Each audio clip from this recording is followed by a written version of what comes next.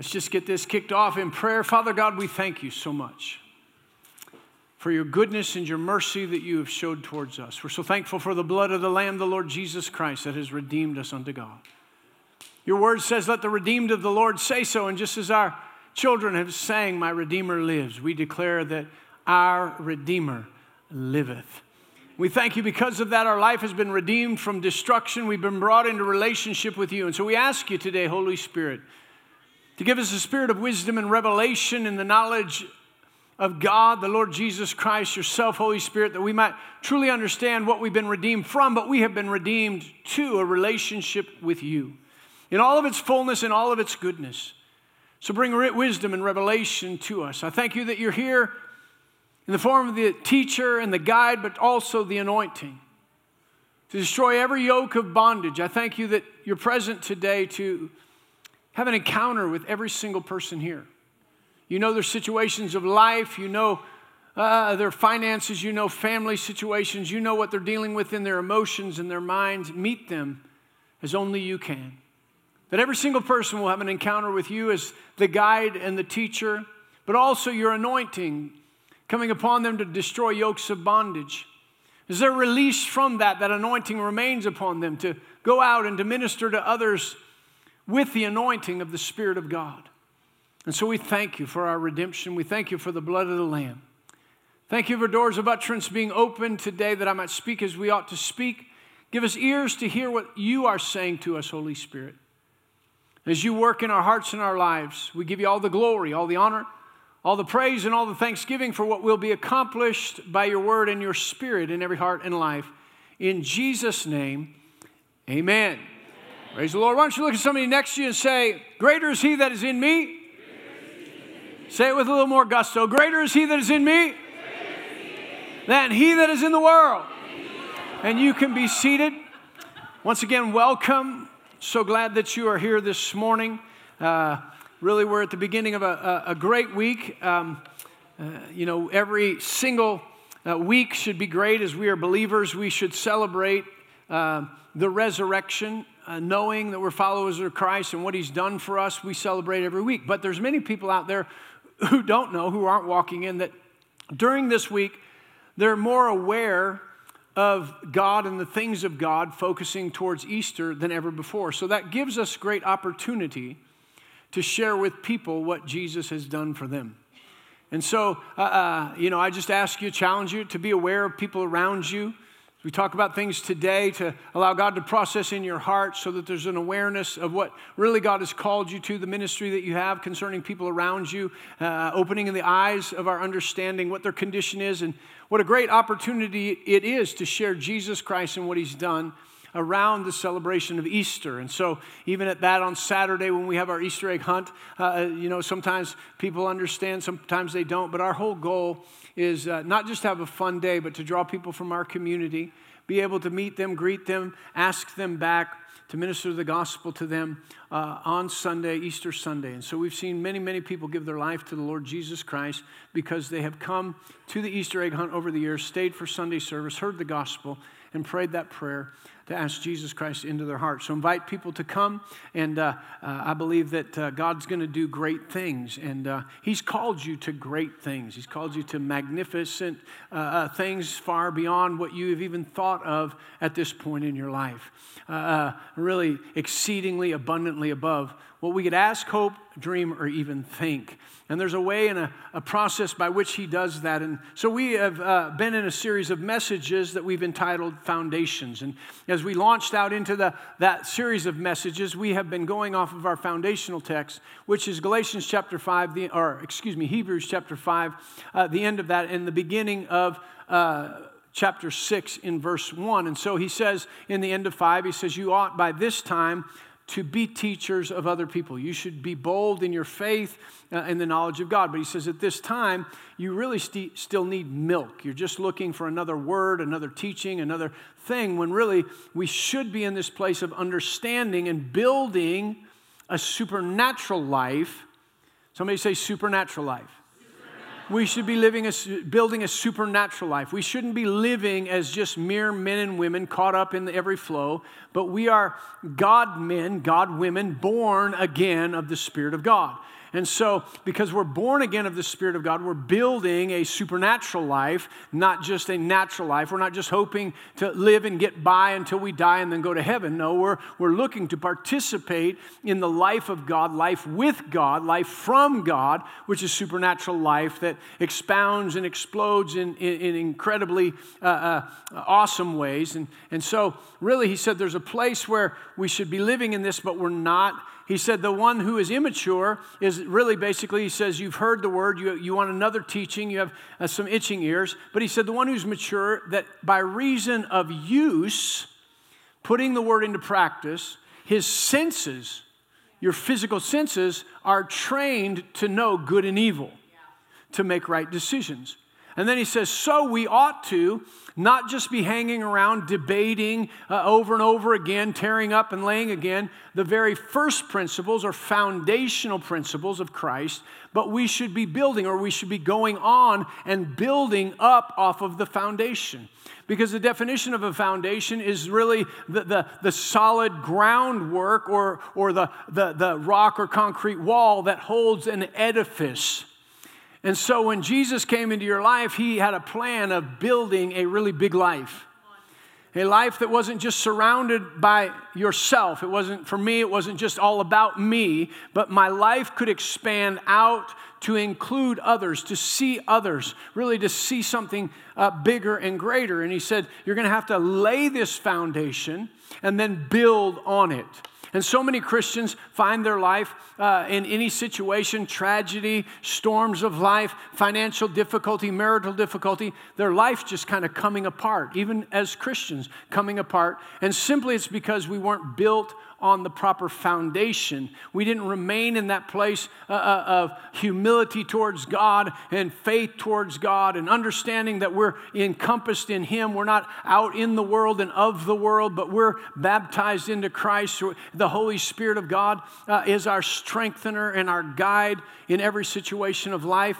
As we will continue to talk about it and look at it, there's laying on of hands. There's the resurrection of the dead, which we'll talk about next week. Thank God. I love Easter and the resurrection. And then he says really basic foundational is eternal judgment. We don't talk about that very much. Thank you for your enthusiasm. Eternal judgment, which is really, it's cool. We're like, But listen, when you understand everybody's going to be judged, but you've laid a good foundation and built that, the day of judgment, you will have confidence and not fear. Confidence and not fear. And so, praying this week, I really entered into this subject, and broke off of the norm there from Hebrews chapter 6 for just a moment. And I believe this foundational principle is actually, the foundational principle would be like the piers that have to go deep and hit really the bedrock of anything that needed to be solid. This goes down. It's also got components that not only would it be the pier to go the deepest that it could go, but it's also the forms that really form up your foundation that you pour all these other things into. You pour these other basic principles into to form that foundation. It also has substance to frame up your life and really finish out your life to a completeness. This is a valuable understanding of this. It's something that we hear about a lot, but yet I want to encourage you today, and really as we go through a number of scriptures, write them down. We should do this somewhat every week, but I want you to meditate on this, because I believe with all of my heart that right now the things that God has called us to, and we've been in prayer group, corporate prayer every morning from Monday through Wednesday for months now. And we come to this point of pushing through what God has said in a supernatural life, in a supernatural church. And we continue to come on this point that we know that when this is really grown and come into fruition, there is going to be a free flow of miracles. And really, it's a building of a supernatural life, that each and every one builds a supernatural life, not just a natural life. But as we do, we are individual stones, building blocks that all of a sudden, like bricks, when we lay over on that foundation, now we build that church, a city set on a hill that cannot be hid, a refuge in a place where we're not just going out, but we're drawing people into a place where the glory and the goodness of God can be seen, where it can be declared. And through that declaration, signs and wonders confirm the word that's being preached. But there has to be a free flow through the body. Even today, something supernatural is going on that we don't understand, because if we don't really grasp the understanding of the body, that something is going on that John said, when we dwell together in unity, when we come together around the fellowship of Jesus Christ, then the blood of Jesus flows through the body and cleanses us of all sin. There's people here that have things in their life that as we're in unity and we're praising God, there is a supernatural moving that helps people be cleansed from what they've done and step out and equipped to not go backwards but go forwards. And it's everybody's participation that creates a flow. But there are things that can stop up that flow, just like in your body. And if there was a clot that stopped up the flow, you would be in danger in your health. And so God wants to keep it moving. He wants to keep it clear. He wants to keep it clean. And so as we're building and we're looking at that, and sometimes we can get labored down, as we're talking about building a supernatural life and say, here I got to build again. Well, I just want to encourage you with this. Matthew chapter 16. Matthew chapter 16, Jesus, as many of you know, we started with this particular scripture. He said, went to his disciples, he said, who do men say that I am? They said, great prophet, teacher, Isaiah, John the Baptist raised from the dead. And he asked him another question, who do you say that I am? And really, I believe in our life, to have a supernatural life and ministering to other people, we have to look out and understand who people are saying that Jesus is. Whether they even know him or saying that he's anything. But once we look at that and we go, man, the world's in big trouble, we have to come back to ourselves and say, who do we say that he is? Who do we say that he is? Who do we let him be in our life? And Peter piped up at that moment. He said, you're the Christ, the Son of the living God. And Jesus said, blessed art thou, Simon Bar-Jonah, for flesh and blood has not revealed this to you, but my Father which is in heaven. And I no longer call you Simon, but Peter, and upon this rock I will build my church, and the gates of hell will not be able to prevail against it. He said, upon this revelation of who I am, what I've done for you and what I've done for humanity, I'll build my church. And the devil won't be able to prevail against what I am going to build in individual lives and what I'm going to build in the church, if there's revelation.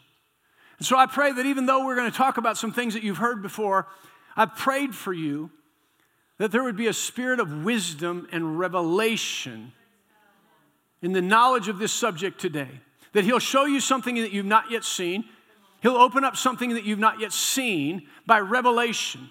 That as you grasp it, you don't leave here with any apprehension. You're like, I got that, and the devil's not taking that from me. This is going to be foundational for me to build a supernatural life on, and I'm going to increase upon it, and the devil will not be able to stop me in this area of my life. Psalms 127 in verse 1. Praise the Lord. He says, unless the Lord builds the house, they labor in vain who build it. And unless the Lord guards the city, the watchman stays awake in vain. He said, listen, we can just keep trying to build a supernatural life. But unless Jesus is building that in our life, and he says, when I bring revelation to you and I look to build things in your life, the devil can't stand against it. But if you're just trying in your own self, you'll find out that it comes apart because it's not a good foundation and you didn't cooperate with the master builder. In other words, you thought, you know what? Code says this, but I don't think it's necessary. I don't need those hurricane clips. Seems like a waste of time and overkill. And then the hurricane comes and it blows off. You're like, what happened? Well, somebody knew something more than you did. When we're talking about building a supernatural life, Jesus knows how to build a supernatural life. And so unless he's building, unless we're allowing him by his Spirit to build this supernatural life, we are laboring and we get tired and we wonder, why isn't anybody noticing and what's going on here? But all of a sudden when Jesus and the Holy Spirit are building and we're cooperating with them, we understand that they are working in us every day to will and to do of their good pleasure. And what he started in transforming and building a supernatural life, the day that we got born again, he will be faithful to finish it. From the foundation to the roof, he's going to be faithful to finish it. But we have to begin to get on and work with him to work out our salvation, so that it all can be manifested. This glorious supernatural life through relationship with Jesus Christ can not only be realized by us, the fulfillment of it, but seen by others, that they might run unto him and his goodness seen through us. So turn to Ephesians chapter 3, verse 17. We're going to talk about the love of God. Very foundational thing. Thank you for your enthusiasm. See, we hear so much about the love of God that we begin to assume, why are we talking about that? It's the most important thing for a believer to know. We have so much even in the church today where people are tormented in their mind. They're struggling in their hearts. They're laboring over certain things. And they could say, I know God loves me, but they don't know God loves them. Come on, there's a knowing, I've heard God loves me and I made him the Lord of my life. But then, you know what? We pray and we say, well, I don't know if this is going to happen because I've made a ton of mistakes and I've done all that. Or we get discouraged because look at all I've done and I deserve better than I'm getting. And when you get that stuff working in you, man, I deserve better than I'm getting right now. Or I don't even know if God will listen to me because I haven't done enough. You don't know the love of God. When we begin to compare ourselves with others and by ourselves and make that comparison, well, if it was me, I would have done that. You don't know the love of God. We begin to compare ourselves by ourselves. So again, I encourage you, and I've been praying for revelation for all of us because I know it's a key to your supernatural life opening up and how you see others and how you minister to others by the call of God, how we as a church grow and see signs, wonders, and miracles. It's such not to just grasp it mentally, but to know it experientially, to know what he's done for us because of his great love for us. Ephesians chapter 3, verse 17 says that Christ may dwell in your hearts through faith. Paul is praying for them here. He says that you being rooted and grounded in love. He says, I'm praying that you would be so rooted and grounded, so rock solid in the fact that God loves you and the love that God has shown towards you in Christ Jesus, that nothing at any time, anywhere, in any place, no inflation, no tragedy, no loss, no war could ever get you so questioning that you are like, I don't even know if I can serve God anymore. But with the Apostle Paul, we say neither death, nor life, nor angels, nor principality, nor things present, or things to come. Neither life, nor death, nor any other thing. Famine, peril, nakedness, or sword, nothing in this whole world could separate me from the love of God that is in Christ Jesus my Lord. Come on, we let too many things separate us because we're not grasping and have a revelation of his love for us. The Good News Translation says it like this, and I pray that Christ will make his home in your hearts through faith. I pray that you may have your roots and your foundation in love. Your roots and your foundation in love. That you are rock solid, totally connected to the heart of God through love. So we're going to talk about just a few things here. And I believe there's a part and a progression for us to grasp a hold of as we begin to look at it. And the number one thing is that we need to know his love for us. We need to know his love for us. And so I know that many of you know this scripture. It's John 3:16. It says, for God so loved the world that he gave his only begotten son, that whosoever believes in him should not perish but have everlasting life. He didn't end there. God didn't come into the world to condemn the world, but that through him the world might be saved. Yet, for some reason, over the 2,000 years, people have got this idea that Jesus came to bring judgment upon people who were messing up. He didn't. He knew everybody messed up. He came into the world to save us from our mistakes and our mess-ups. Ephesians chapter 2, verse 4, Paul said, "But God, who is rich in mercy, because of his great love for us," right? Because of his great love. I like to amplify it. It says, "But God, so rich is he in mercy, because of and in order to satisfy the great and wonderful and intense love with which he loved us." Come on, have you yet experienced the great and wonderful and intensity of his love? Come on, just think about it. Oh yeah, I know God loves me, but have you experienced the intensity of his love? Because of that intense love, when we did not know him, we didn't care if we knew him, we were dead, separated from him in our sin, he said, "I know you and I love you. And there's only one way for us to be together, and that is for Jesus to come and to die for you." And he took that and he executed it perfectly for you because he loves you. And so, I'm going to use this analogy. It might come out a little bit weak, but I couldn't get free from it. I thought, God, do you really want me to share that? And I just couldn't get free from it. So if I miss it, I miss it. But, I was thinking about this great love and knowing the love of God for us and what the Bible says about that. And so, years ago, Tasha, when her family moved here, and they began to come to church. Not long after that, I became aware of the fact that she liked me a lot. And she told her best friend, and it really wasn't very long into knowing me, she told her best friend she was going to marry me. And she had that from God in prayer. She was going to marry me. Well, I heard that, and I didn't really care what she thought.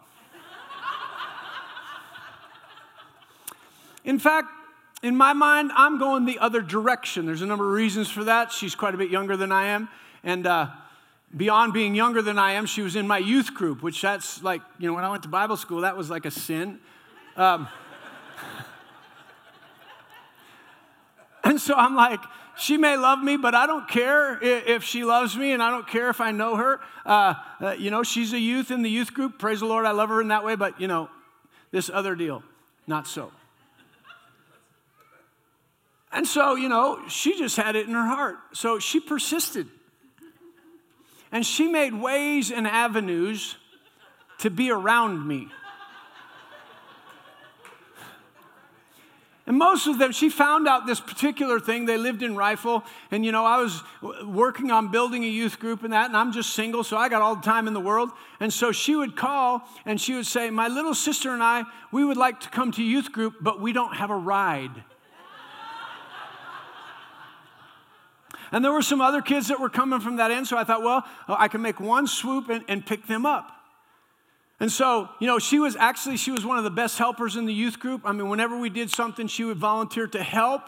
And generally, whatever it is that I was working on was where she put the most help and effort into. We went camping one time, and she had been to Youth with a Mission, and so she knew how to put up tents. And man, she was the quickest. I'd break out a new tent, and she'd start on that, and she'd get going. So I'd think, I'm going to go to this tent. And pretty soon she'd tell them how to put up that tent, and then help me put up this tent. And so, come on, I'm fully aware. For anybody who's doubting and going, "Oh, poor Tasha," she will get the mic one day. I'm fully aware of that. That's fine. So, I'd go pick them up in Rifle, and she would make sure that, I had a more of a luxury car at that time. I had a bench seat. So she would always make sure, even if I had somebody first and they got out to say hi and stuff, she was right in the middle of that bench seat. And so, this just went on, and she would help, and she got around me, and just through the influence of her pursuit,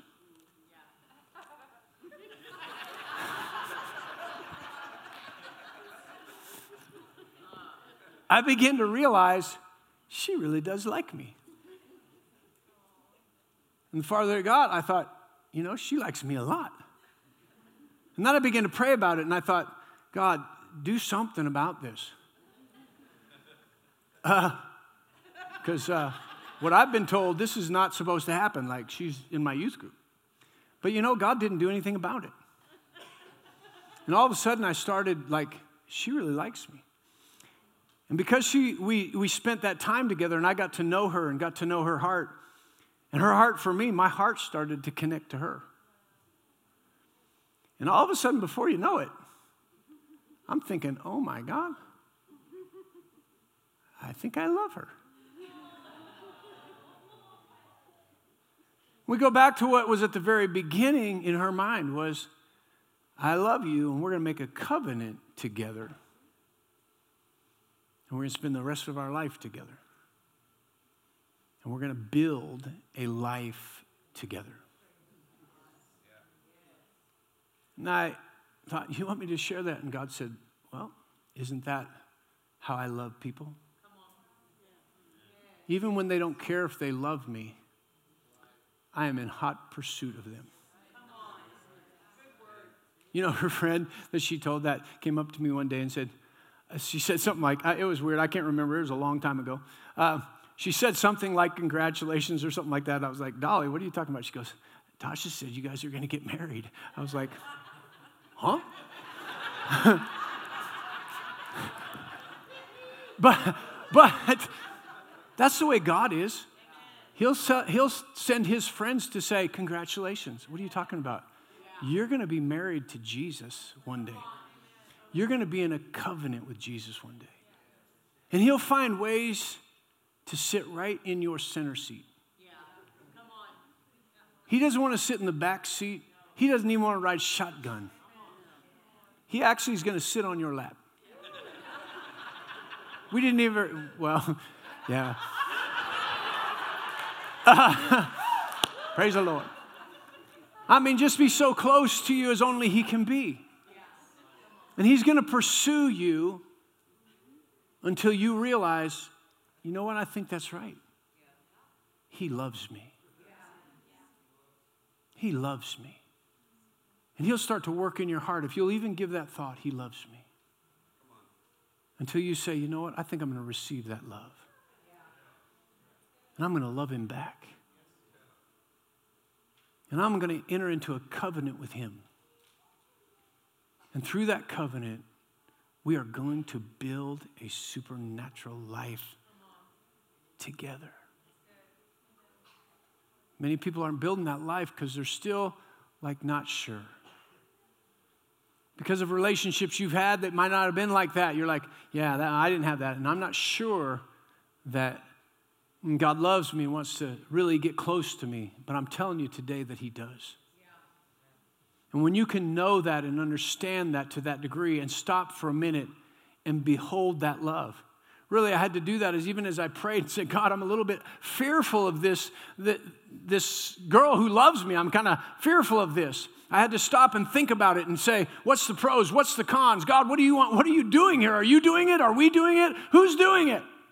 But I had to behold that. And so 1 John chapter 3 tells us to do this so that we get beyond just, I know God loves me, but to begin to really see what he did. It says, behold what manner of love the Father has bestowed upon us. He doesn't just say, oh yeah, I know that. He said, stop. Take some time out of your busy life simply to behold what kind of love this was. It wasn't a love that was reciprocated because I did something great. It wasn't done because I needed so much love. It wasn't done like humans do it. It was something that I was apart from him. I didn't know him. And he still made me his son. Behold what manner of love the Father has bestowed upon us that we should be called children of God. He said, therefore the world doesn't know us because it didn't know him. Beloved, now, somebody say now. Now we are children of God. And it has not yet been revealed what we shall be, but we know that when he is revealed, we will be like him. It says, entering into this covenant, him and us in him. It's going to build a supernatural life that the person that we were under sin is going to begin to wash away. And a brand new kind of being, a new birth comes forth that looks like him. Because after all, he's called us to be sons and daughters of God. And Jesus is the Son of God. And so our life and our nature from his love becomes more like him. For we should see him as he is. And he says, everyone who has this hope, everyone who looks and says, this is that hope. And without hope, without knowing, wow, Tasha loves me and I'm starting to love her, I bet we can build an awesome life together. That the two of us can be better together than I could be on my own. To look and say, man, I see what Jesus has done for me, and I'm giving it all up right here. I'm coming into this covenant relationship with God because I'm better with him than I am without him. I become more like him with him than I ever could be without him. And now I have a hope that causes me to start to put aside the past and the mistakes so that I emerge from that place being more like him. He says, knowing how much God loves you creates this hope of being different and being released from sin in its entirety. Never to go back. Never to let the enemy once again ransack your life. To know him is to know that he is on your side. Man, I'm so thankful that Tasha's on my side. If I ever think she's against me, we have trouble. I mean, we're going to have trouble. She's my partner in life, that she's for me. She's a Proverbs woman. She does me good and not evil all the days of her life. Thank God I have confidence in her. I have confidence in that. My heart safely trusts in her. It says when we know this love of God, we know he's for us. He's not against us. Romans 8 says this, what then shall we say to these things? If God is for us, then who can be against us? He who did not spare his own son, but delivered him up for us all, how shall he not with him freely give us all things? It says he goes on to say he manifested his love for us. He already proved that he loved us. He already showed his love. Sometimes we're like, if God loves me, then why is this happening? There's not a question if God loves you. There's not a question out there at all. There shouldn't be a question in our mind if God loves me. But that's a distinction of our thinking, not God's. Right? The enemy comes to kill, steal, and destroy. That's why this is happening. That's why this challenge. The enemy's come to destroy what God is building. He's come to take away from you what Jesus has provided for you. He's ever working to try to kill, steal, and destroy. That's why it's there. Not because God doesn't love you, but because the devil hates you. And to settle, God loves me, all of a sudden we come into a new place, which actually it should have been translated like this. Not if God is for you, who can be against you, but since God be for you, who could successfully be against you? And so instead of getting into that mindset and letting the devil go, if God loved me, why is this happening? We stop and say, wait a minute, that's wrong thinking. Since God loves me, when this happens to me, it will not be successful in its endeavor to destroy my life, my marriage, my calling. He cannot win. Because God's for me. Not if God is for me, but he is for me. Well, how do you know? Because he loves me and he sent Jesus to die for me. And he already proved he's on my side. He's my helper. What could man do to me? He's my helper. What can man do to me? Praise the Lord. Come on, God's good. God's good. Psalm 27 says, the Lord is my light and my salvation. Whom shall I fear? The Lord is the strength of my life. Of whom shall I be afraid? When the wicked came against me to eat up my flesh, my enemies and my foes, they stumbled and fell. Though an army may encamp against me, my heart shall not fear. Though war may rise up against me, in this I will be confident. Come on, when you know God loves you, you know you're going through. The enemy's not going to have that place. So the first thing that we really understand and we know is how much God loves us. He's on our side. Listen to what the Message Bible says about this Romans 8:31. He says, so, what do you think? With God on our side like this, how can we lose? If God didn't hesitate to put everything on the line for us, embracing our condition and exposing himself to the worst by sending his own son, is there anything else he wouldn't gladly and freely do for us? Come on, once we settle, God's on our side, God loves me. Not, I know God loves me, but I know God loves me. He's on my side. I've got the God of the universe on my side. And not only on my side, I am his child. And he is my Father. And the Savior, the Lord Jesus, who led captivity captive. He led a triumphal parade, making a display of every principality and power, rendering them weaponless. He's on my side. The Holy Spirit of God, the one that hovered over the face of the deep at creation and the one that raised Christ from the dead, dwells in me and he's on my side. How do you know that? Because I know God loves me. Well, how do you know that? Jesus loves me, this I know, for the Bible tells me so. Come on. We got it when we were little. Jesus loves me. And when we know that he loves us, then we have to embrace his love for us. And embracing his love for us, number one, we need to know his love for us. Number two, we need to embrace his love for us. And embracing his love for us, we increase our capacity. We increase our capacity. So often, we don't know it. We're subtly getting selfish. We're worrying about this person did this to me and that person offended me and nobody's recognizing me and all that stuff. And we think we're looking and it seems like it's getting so busy and so many things are happening. But really, our life is shrinking down. And when you shrink your life down, life gets really busy. We're all running around in the busyness of life. We're like, we're running. But we're not necessarily being more productive. Why? Because we've been concerned. Are we going to make it to the next day? Are we going to make the bills? Are we going to make? Are we going to make? Are we going to make? But when the love of God comes into our hearts, we begin to look at others. Yeah. And we think if I look at others, things are going to get much more busy, but they're not because things open up. So wait a minute, I won't have enough time.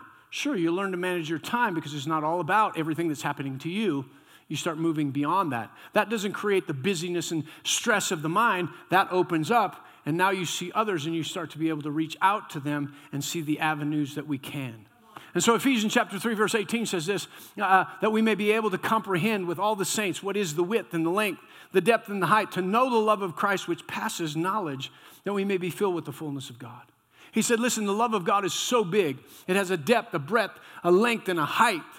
Our love just says, if you do good for me, I can do good for you. If you do bad for me, I'm out. That's what the Bible says. But he says there's so much more to the love of God that opens up. If you're going to live like somebody left the gate open, you're going to have to embrace the love of God. Because that's what opens up the gate, that you might experience more than you've ever thought. Because this is when we embrace this love, we are filled with the fullness of God. And it goes on to say now. Somebody say now.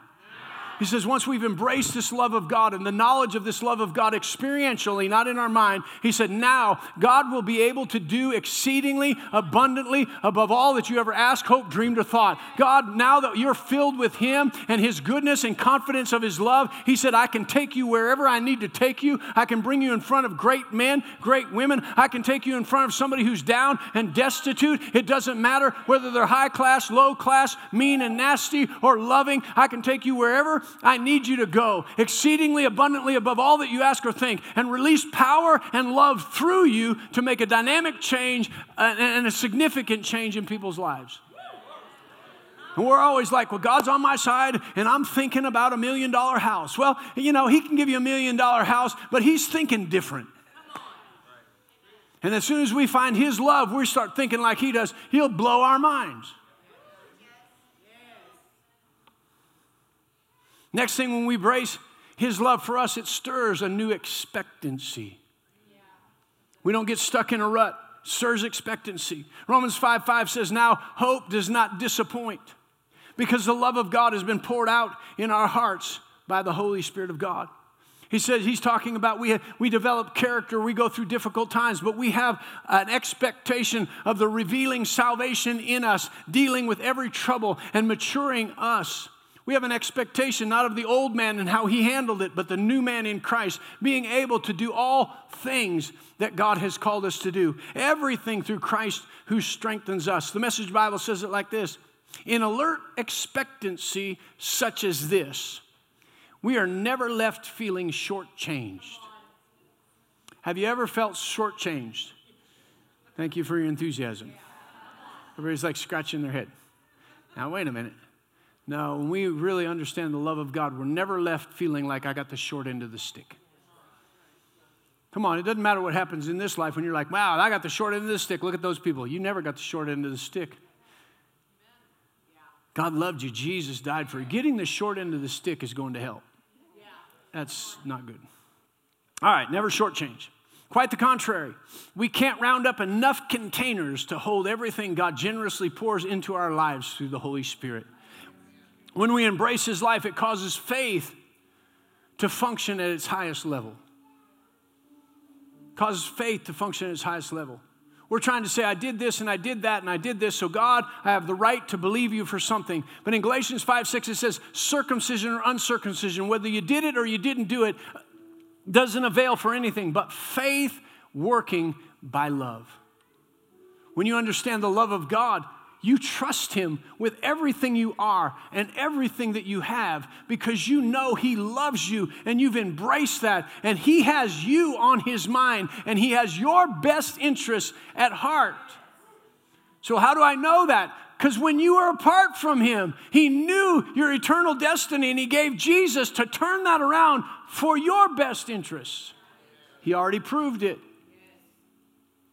We embrace this love of God. It causes us to have wisdom and knowledge in our decision making. When you're selfish, you never make the right decision. Selfishness does not make the right decision, but the love of God does. Philippians 1:9, Paul was praying for the church at Philippi, and he said this I pray, that your love, that love there is not phileo or another Greek word, it is agape. He said this love of God that's shed abroad in your heart that you possess right now through the new birth. He said, I pray that it would abound yet more and more in knowledge and all discernment, that you might approve what is excellent and be sincere and without offense until the day of Jesus Christ. When you're in love with God and you know that He's in love with you, you make decisions based on that relationship and that love rather than what you want and what you need. Is the decision I'm about to make going to fulfill me more but take me away from God? Or fulfill me less? It's really a matter of, is what I'm going to do right now drawing me closer to God or drawing me away from God? I won't do anything that takes me away from God. It helps your decision making. Number 3, we need to understand and release the expression of our love for Him. John 14:15 says, if you love me, you'll keep my commandments. And again, that word if puts a big question mark on it, but really it should say this: since you love me, keep my commandments. It keeps us, just that little simple word can keep us from saying, well, I got to prove His love. I got to do this. I don't really want to, but I got to do this, so I prove that I love Him. He said, no, you got to back that up. It'll always be hard for you until you really experience my love, and then you'll release it in an expression of your love towards me. Philippians 2:2 says this: fulfill my joy by being like-minded, having the same love, being of one accord and of one mind. Let nothing be done through selfish ambition or conceit, but in lowliness of mind, let each esteem others better than himself. We get caught in that place of wearing out, going, why is it always about somebody else? Well, God's really made a great provision. When it's about somebody else for you, He'll bring somebody that you're about for them. Well, I've done a lot and nobody's really come to my door. Well, just hang on. Come on. When you get in that place, all of a sudden you lose sight of the love of God and you get in on what people are doing rather than what God is preparing for you. 1 John 5, verse 3 says this: for this is the love of God, that we keep his commandments, and his commandments are not burdensome. Okay, well, I got to do this for God to prove I love him. No, he says, when you love God, his commandments. There's a number of things that we can do, but the number one thing that he says is to love me with all your heart, soul, mind, and strength. The next commandment is like this, to love your neighbor as yourself. Which, generally speaking, even though you would deny it, and I would deny it, can become the most challenging thing that we encounter in life, is loving our neighbor as we've found that God loves us and we love ourselves. Because they've got all kinds of things that make it hard to love them. But he said it won't be hard to love them. When you know how much I love you, then you'll know how much I love them. When you embrace how much I love you, you express that back to me by loving others. And he said, when that becomes burdensome, we're not quite there yet. But when it's like, I'm in, he said, you know the love of God's got a hold of you. And lastly, fourth thing, the love of God. Create a confidence in him. A confidence in him. 1 John 4:17 says, love has been perfected or completed among us in this, that we have boldness in the day of judgment. Because as he is, so are we in this world. There is no fear in love, but perfect love casts out all fear. We live in a day where there's fear, and in the last of the last days, the Bible says that people's hearts will even fail them because of fear. But as we come into the day that we live in our generation, no matter what it is, we embrace the love of God, and it casts out all fear. One of the things that we deal with so often in our society is, a fear of acceptance, a fear of what people think of us, a fear of, such insecurity in our life. Sometimes we deal with a poor self-image, but it says when we behold the love of God, we know we're changed in the same image. Through the love of God, we have a different image of ourselves. Through the love of God, insecurities and feelings of inadequacy go away. Those things that torment us through fear are washed away by the love of God. And the reason is because fear has torment. God never created us to be tormented by fear. He who fears has not been perfected or completed in the love of God. We love him because he first loved us. Come on, I love Tasha because she first loved me. Come on, she didn't love me first. I might be married to somebody else. But she loved me first. God loved me first. It's too often that we get in this place of like, God, I've done so much for you. God, I showed my love for you. We stop and realize, wait a minute, I've not done near what he's done for me. I love him because he loved me. But embracing that love washes out fear, and it gives us confidence in the day of judgment. When we stand before him and we see him and we're like, it's true. I'm like you. There's no fear of that judgment, is there? So this is the form for every foundation, every principle. See, when we talk about repentance from dead works, people struggle with that. How am I going to turn? How am I going to leave that behind? And I'm turning to religion. But when you know how much God loves you, you're turning from something that was destructive, turning into the arms of the one who loves you more than anyone ever could or anyone ever will. It's not hard to repent from dead works when you know God loves you. When you know that God loves you and he already gave his life for you, and that with Christ Jesus, he's endeavoring to get everything you need to you, it's not difficult to have faith in him. He's already proven how much he loves you. And then to understand the love of God is he didn't leave you out there somewhere struggling for yourself, but he baptized you into himself. He immersed you into his very life, his very being. He put you under the shadow of his wings to protect you, to keep you, to sustain you. And he surrounded you with the power of his Holy Spirit and the life of the Holy Spirit because he loves you.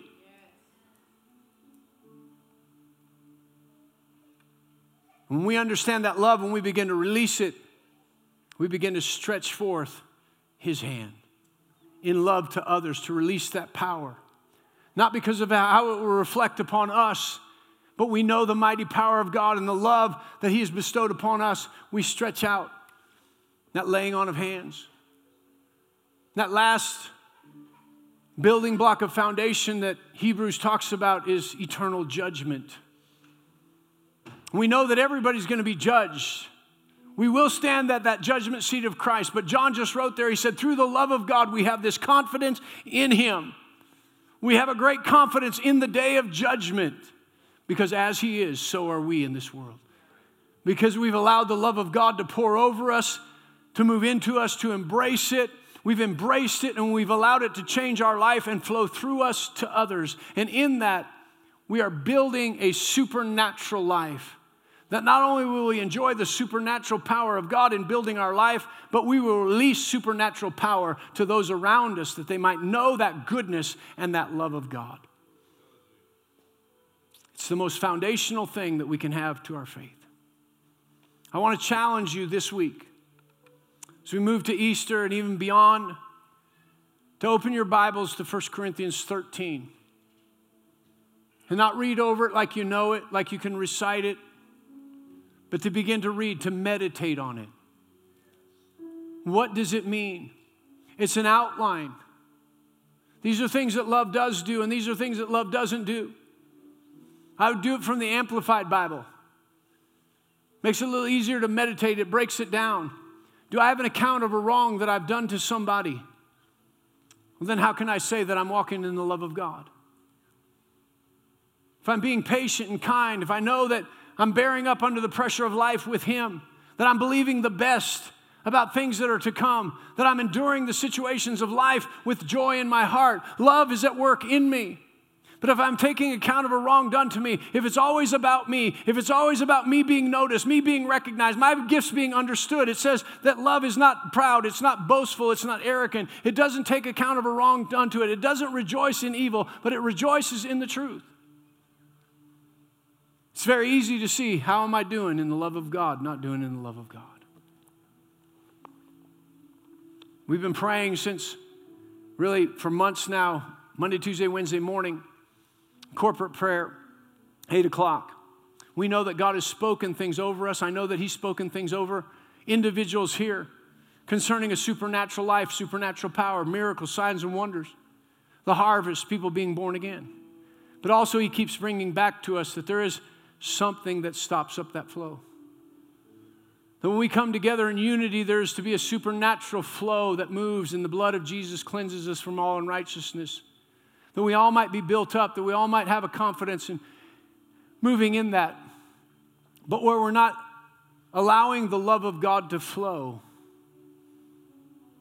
it keeps that from flowing.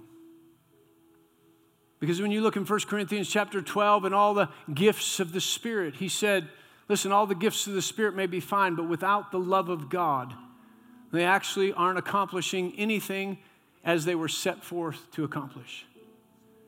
And God wants to show forth His hand and the Spirit of God through our lives, a supernatural life. I challenge you to read that. As staff one day, we came together, and certainly there was other people not staff.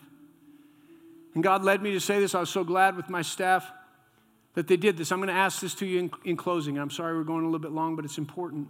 I believe it's important for us to consider.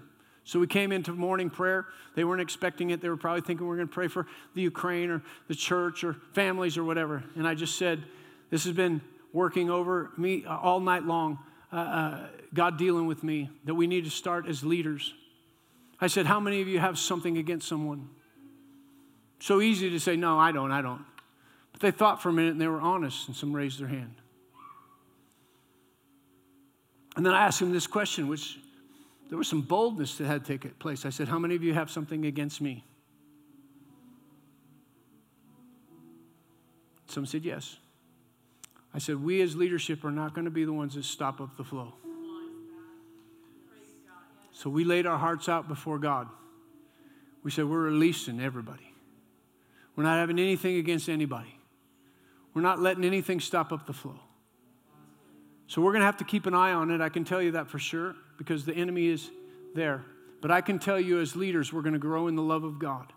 We're going to learn about this thing, and we're not going to let anything that we know about, that the Spirit of God shows us, get in the way.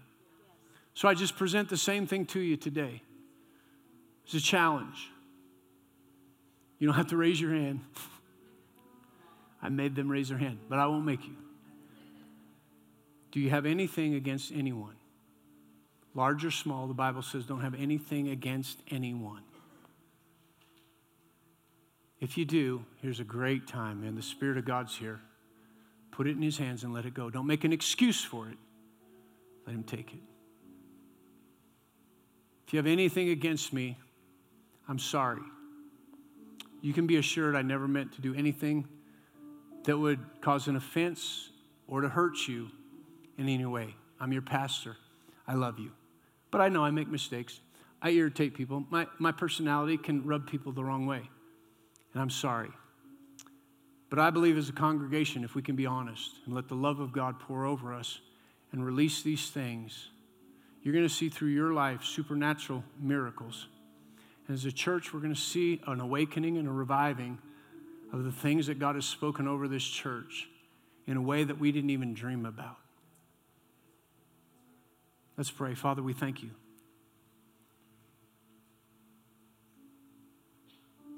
Holy Spirit, we depend upon you right now in this moment. Sometimes things that we've picked up or things that have been done to us are hard. Can't let go of them by ourselves. But you're our helper. You're stronger than we are. You just need us to yield to you. So I pray right now for any person in this room that has any level or kind of ought against anyone, that you help them right now. Grab a hold of it right now and help them let go. Forgive and release it unto you once and for all. Whatever it may be, whoever it may be, they might be released into the supernatural, awesome life without restriction that you've called them to. That together as a church we might rise up, begin to fulfill the call that you've placed upon us, to reach out and show your goodness to others. When we encounter them, that not only do we have a word of truth and love to plant in their hearts, but if necessary, we carry supernatural power to bring healing and deliverance and freedom, wholeness. We don't want that to be hindered in any way by anything. So we release that to you. And then we ask you to forgive us for holding that. That truly by your love, we might be free from it once and for all. Thank you, Lord. Thank you, Lord. Thank you for setting us free. Thank you for setting us free. Pour out your love. Those who are afraid of what might happen to them if they release that person, perfect love casts out all fear. Roll over them with your love. Embrace them, that they might embrace you. That from this day forward, there's a freedom and a liberty, a strength to withstand what might come against them and to stand in the love of God like never before. I thank you for it in Jesus' name. Amen. Amen. Thank you for being patient with me this morning. I appreciate it. I really believe that it's important. Look forward to next week and Easter and celebrating the resurrection of Jesus Christ. Amen. Why don't you stand up with me? Say what God did in Christ Jesus.